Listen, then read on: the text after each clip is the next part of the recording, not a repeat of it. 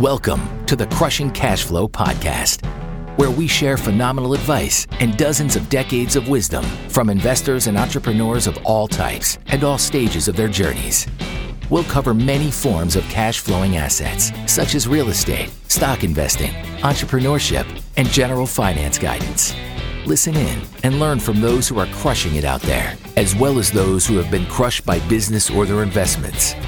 Now, here's your host, Andrew Shutsky. Welcome back to another episode of Crushing Cash Flow. With me today is a power investing duo from sunny Florida and Iowa, Mr. Warren Dresner and Ryan Webster. Welcome to the show, gentlemen. Thanks for having us. Good to be here. Yeah, thank you. Awesome. It's nice to do kind of a duo. We do a lot of one-on-ones and sometimes 2 or 3-on-1s, but it's really fun to do kind of a group interview. So looking forward to this one a lot. A little bit of background, let these guys talk to it mostly. Warren's originally from Australia. He's a father of 3 girls, 20 plus years experience in finance, insurance, 10 plus years in real estate. Ryan's in Iowa, father of 2 boys. It's great to share, the dad vibe here. 10 years building and running a construction company that builds a lot of multifamily. I'm guessing that's the common connection point. But Warren, why don't we start with your background? How did you come? Did you come to the US to do real estate? What was the plan there? And just tell us more about your story. So like you said, I'm from Australia originally. I actually moved around a fair bit over the years. I lived in the UK and Europe for a while. I did live in Chicago 15, 20 years ago for a couple of years. But no, I moved back to Australia with my wife at the time. My wife's from Mexico. We lived in Australia when we had the kids for about 9 years. But after a while, she wanted to move back to this side of the world. So that was really the catalyst to move to Florida. I was super excited from a business point of view, though, because I love real estate. I invested in real estate in Australia, but I always knew that the US had way more opportunity. So I didn't come here for the real estate, but as soon as I got here, I was very focused on getting more of it. Come for that Miami weather, stay for the real estate, maybe, Absolutely. I love the weather as well. I should have dropped that in. Pretty similar to the place where I grew up in Australia. So just nice sunshine, green trees, lots of water. And what brought you to the multifamily side? I kind of followed the path that I think a lot of people do. I started with single family, realized that it's quite a bit of work. I discovered multifamily when I got to Florida. It's a big thing in the US and it's not a big thing in other parts of the world. And I first got into it as an LP. I was investing passively. I saw that the returns were good. I could get great diversification geographically. And so it was really all about the cash flow, the low work involved. And then slowly over time, I realized actually I can get active in this and start to make more money and create that financial freedom sooner. And that's really why I jumped into the active side. Hard to argue with that. Yeah. Ryan, what's your story? How about you? Yeah, I've been in real estate in one form or another for most of my career. Like you said, started in the construction side and was really looking to get outside of the market that I live and kind of realized that multifamily was probably the best asset to branch out and look into acquiring something, well outside of where I live and managing from afar. Really cool. So why multifamily for you? Is that just kind of the way, was it part of the family or is it something you kind of discovered was lucrative and got into later on? Yeah, started in the construction, I do a ton of single family, but as far as the investment goes and generating cash flow, multifamily is an asset that's always going to be in demand. People are always going to be housing. There's a shortage of housing. It gets more expensive to replace that every year. So from that perspective, financially, multifamily made a lot of sense to me. Really cool. So how the heck did you guys meet? One of you's in Iowa, one's in Florida. Obviously, you have multifamily in common. How did you meet each other? So we met through one of those mentorship groups. I know I can speak for myself. When I was trying to get more involved, I felt like I had a couple of choices. I could start small, buy a duplex, then try and get a 6-plex, 20-plex, 30-plex, and grow that way. Or the alternative was to find a mentorship group which can get you further faster. And so I did a bit of research, talked to a bunch of the groups that are out there, and I ended up landing on one that I really liked. I thought they had a great culture. Everyone I talked to from the group was really helpful, supportive. It seemed like a good peer group to surround myself with, which was like part of the biggest motivation. Sure. So I joined that group and I think I probably joined maybe 2-3 months after Ryan had joined as well. Very cool. So how did you know it was a fit? I mean, there's so many choices and partners that work out there. Lots of don't work out. How did you guys know it was going to work for you guys? You want to have a crack at Yeah. answering? Yeah, I think when I first talked to Warren, he reached out, got my number from someone else in the group, and he was looking at a deal in Florida. And we happened to be, both looking at deals in Florida, and got to talking and found out that, we really had a similar idea of what made a good investment, how to generate solid risk-adjusted returns, what was a good market. So we started looking at deals together, and then started talking more about, our experience as investors and, growing the business, and found out that we had alignment in, what we wanted to build, in that, we wanted to build a very professional operation that focused on not only providing quality investments, but providing a quality investor experience, and really giving that customer service component back, and helping investors achieve their investment goals. So you guys kind of aligned on your objectives and your criteria. It sounds like a little bit of your values as well. I mean, do you have complementary skill sets, or do you guys kind of have some overlap between the two of you? I'm curious.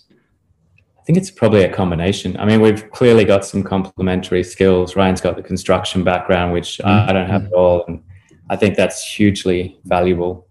But I think we're both pretty driven by the numbers. We're both pretty strong at underwriting and analyzing markets and deals. But that kind of becomes a strength of ours, because everything we look at, we get 4 eyes on. So I might look at something and show Ryan, he might look at something and show me, and we bring different perspectives and checks and balances, which I think is really helpful as well.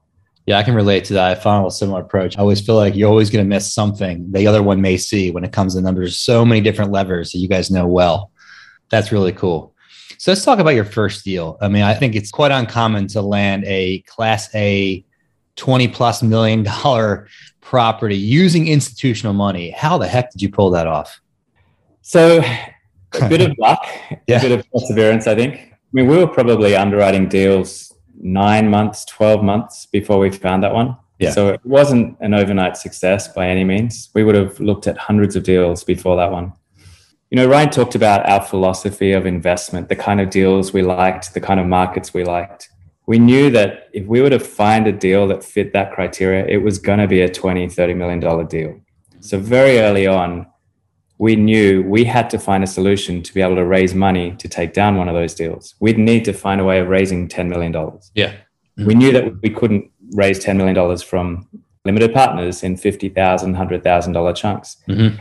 We consciously tried to build relationships with institutions very early on in the process.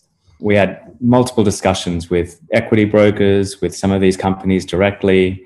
We were underwriting deals, showing them the deals before we had the offers made, before anything was accepted. So we had consciously built that relationship with the institutional providers. And I think that was essential. Like, that was really important. It's very hard to find a deal and then go out and decide to try and find institutional equity. Yeah, once you're under a timeline, all bets are off, right? So there's going to be a lot of people listening wondering, what's my first step to go find institutions to work with? How did you guys go about that?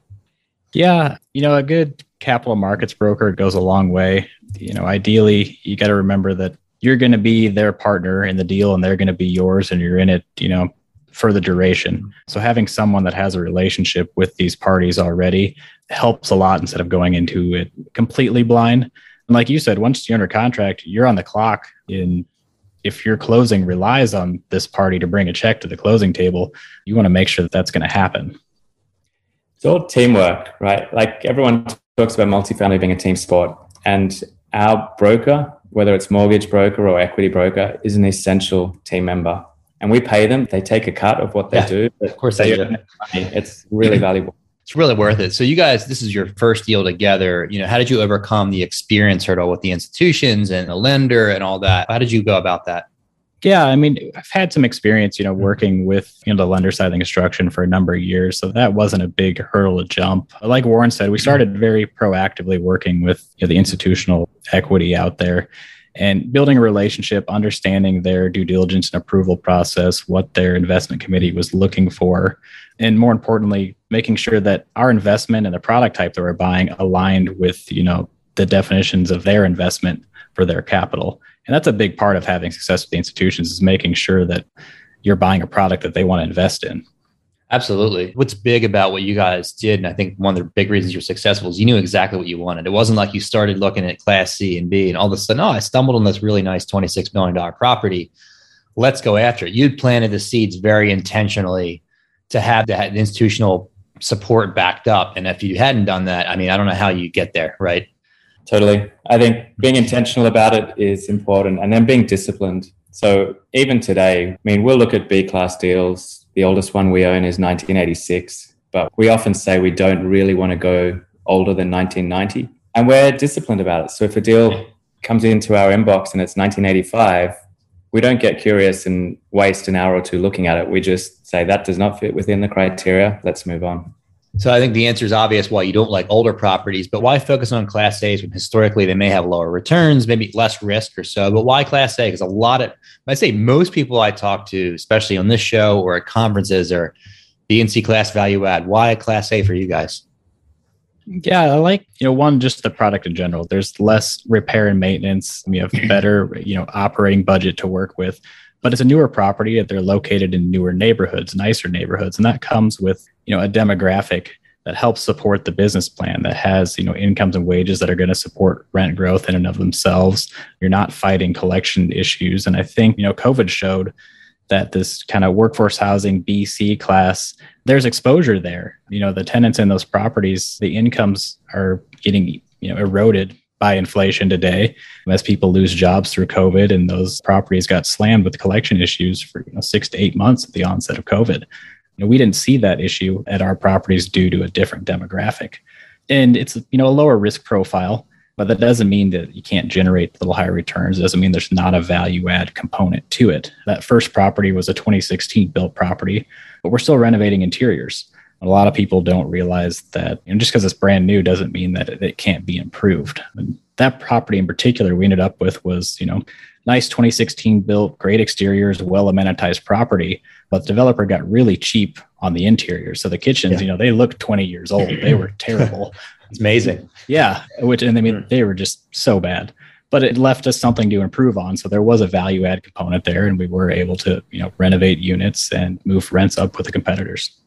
A great point. I mean, we own a newer, let's say newer, like late 2000s, early 2010 property, and a lot of this builder grade material leaves a lot to be desired. And if you're in a market like Sarasota, where you've got really premium high end stuff going in, you have easily room to grow with renovating the interior. So it's a great point. It doesn't always have to be a 1970s, 1980s, lead paint on the walls to go renovate. It can be, more polishing and finishing.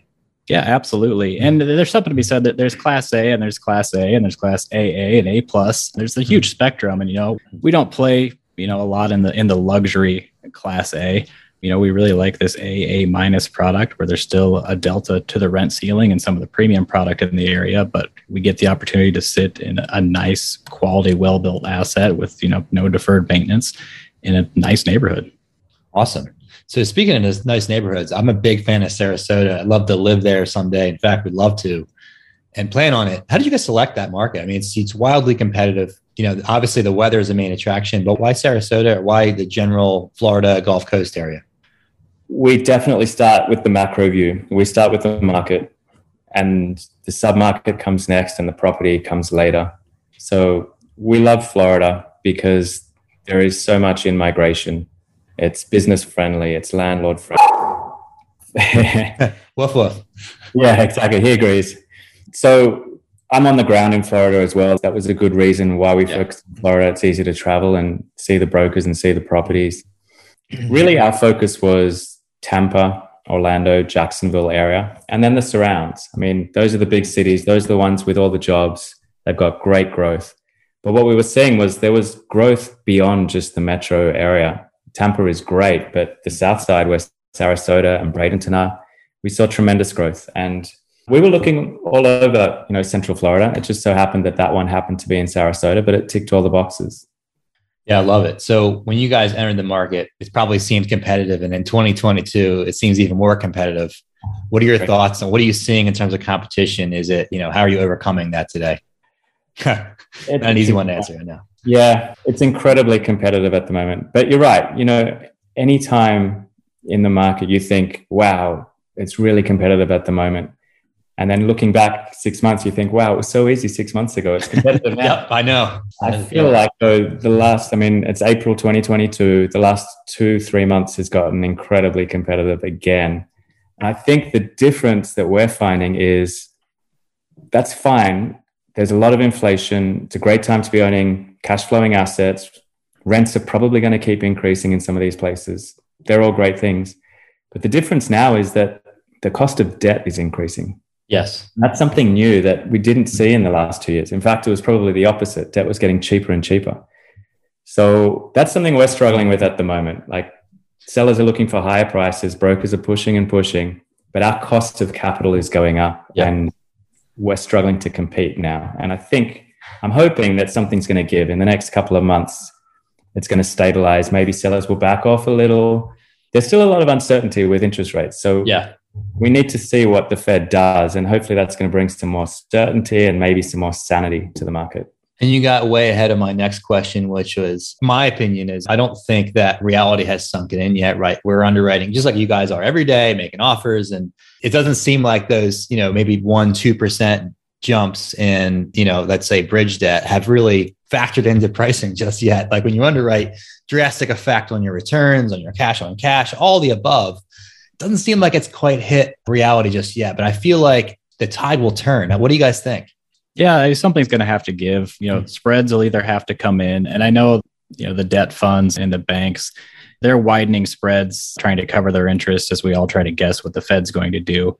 So I think once we get that certainty, spreads may come in a little bit. But, we've seen the past 12, 24 months of just this very aggressive cap rate compression. I think that's going to have to level out a little bit. And it should. I mean, we have deals that, where we're looking at purchasing and you look what they were, purchased for 3 years ago. If we see, 5%, 7% off of, what the brokers are saying is guidance, the sellers are still hitting it out of the park here. But I think we're going to have to see that movement to get things to pencil and get the cash flow yield back. We're also seeing a flood of deals hit the market. I don't know if you've seen that as well, Andrew, but it seems like a lot of these brokers are just trying to get everything out quickly before something changes. Yeah. Hopefully that's an indicator. Absolutely. No, I was just going to mention something similar. There is an increase in deal flow, which in one side is a good thing. Inventory is building up, but it's almost like the gold rush is, they feel like it's coming to an end. Like, hey, for the prices being a certain percentage and our commissions being a percent of sale, let's cash in, where the tide could very well turn to 5 or 10% reduction in, let's say couple months time. Absolutely. So as we kind of round in on, your final approach here, when you guys underwrite a deal, what's your process look like? What are you looking for? You want to answer? Yeah, I can. Again, like Warren said, we do start, with the market and narrow down to, the best location we can find that market. But once we get down to the asset, we're really looking at, cash flow and rents and rent growth. And what is this product type? Where does it compare to the competitors? Is there room to move rent? And then back into, wages and income and demographics and make sure that that's going to support the new rent levels, especially given, this inflationary environment where the cost of living is going up and rents are going up. We want to make sure that, wages never keep pace with inflation. We want to make sure that they're going to support our pro forma rent numbers. And then lately it's been an exercise of, find the best debt product of the day. Name of the game right now, right? Yeah. And, we did a lot of bridge debt in the last 12 months and we bought very aggressive interest rate caps. We're in the money now because we knew at some point rates would have to come up, but you can't really afford interest rate caps anymore. We quoted one, last week and, it was $3.5 million cap. That's a lot of dollars just to drop into your sources and uses. So we're looking for, bank loans and fixed rate bridge loans and trying to find some other alternatives where we don't have to underwrite month over month to the forward curve. You're not alone there, brother. I can tell you. So, in terms of Class A, what are your investors looking for in terms of returns? There's obviously a different asset class than some of these older, workforce housings.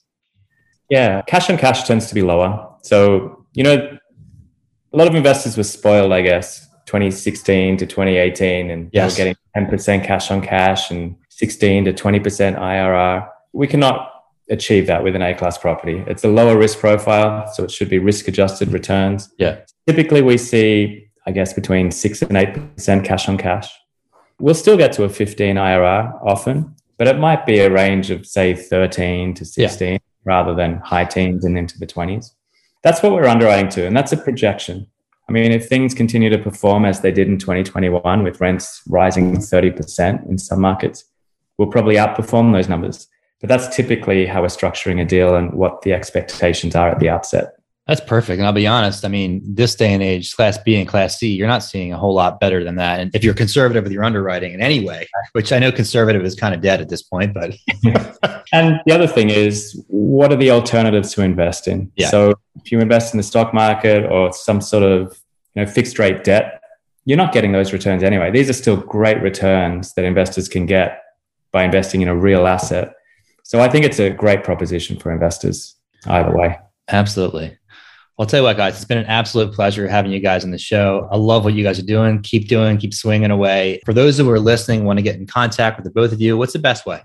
Best way would be to head to our website. It's equityyieldgroup.com. From there, you can contact us. You can sign up to our newsletter or our investor list. But that would be the easiest way. Fantastic. Well, it's been a pleasure having both of you. Thanks so much for joining. Thanks a lot, Andrew. Thanks, Andrew. Bye. Thanks for listening in with us for another episode of the Crushing Cash Flow podcast. We have a small favor to ask of all of our listeners. Please subscribe, rate, and review on iTunes. Each subscription and rating will help us massively toward our goal of helping reach as many listeners as possible each week. Thank you very much once again for listening. We're thrilled to have you with us as part of this journey, and we can't wait to share more of these stories with you. Stay tuned for much more to come.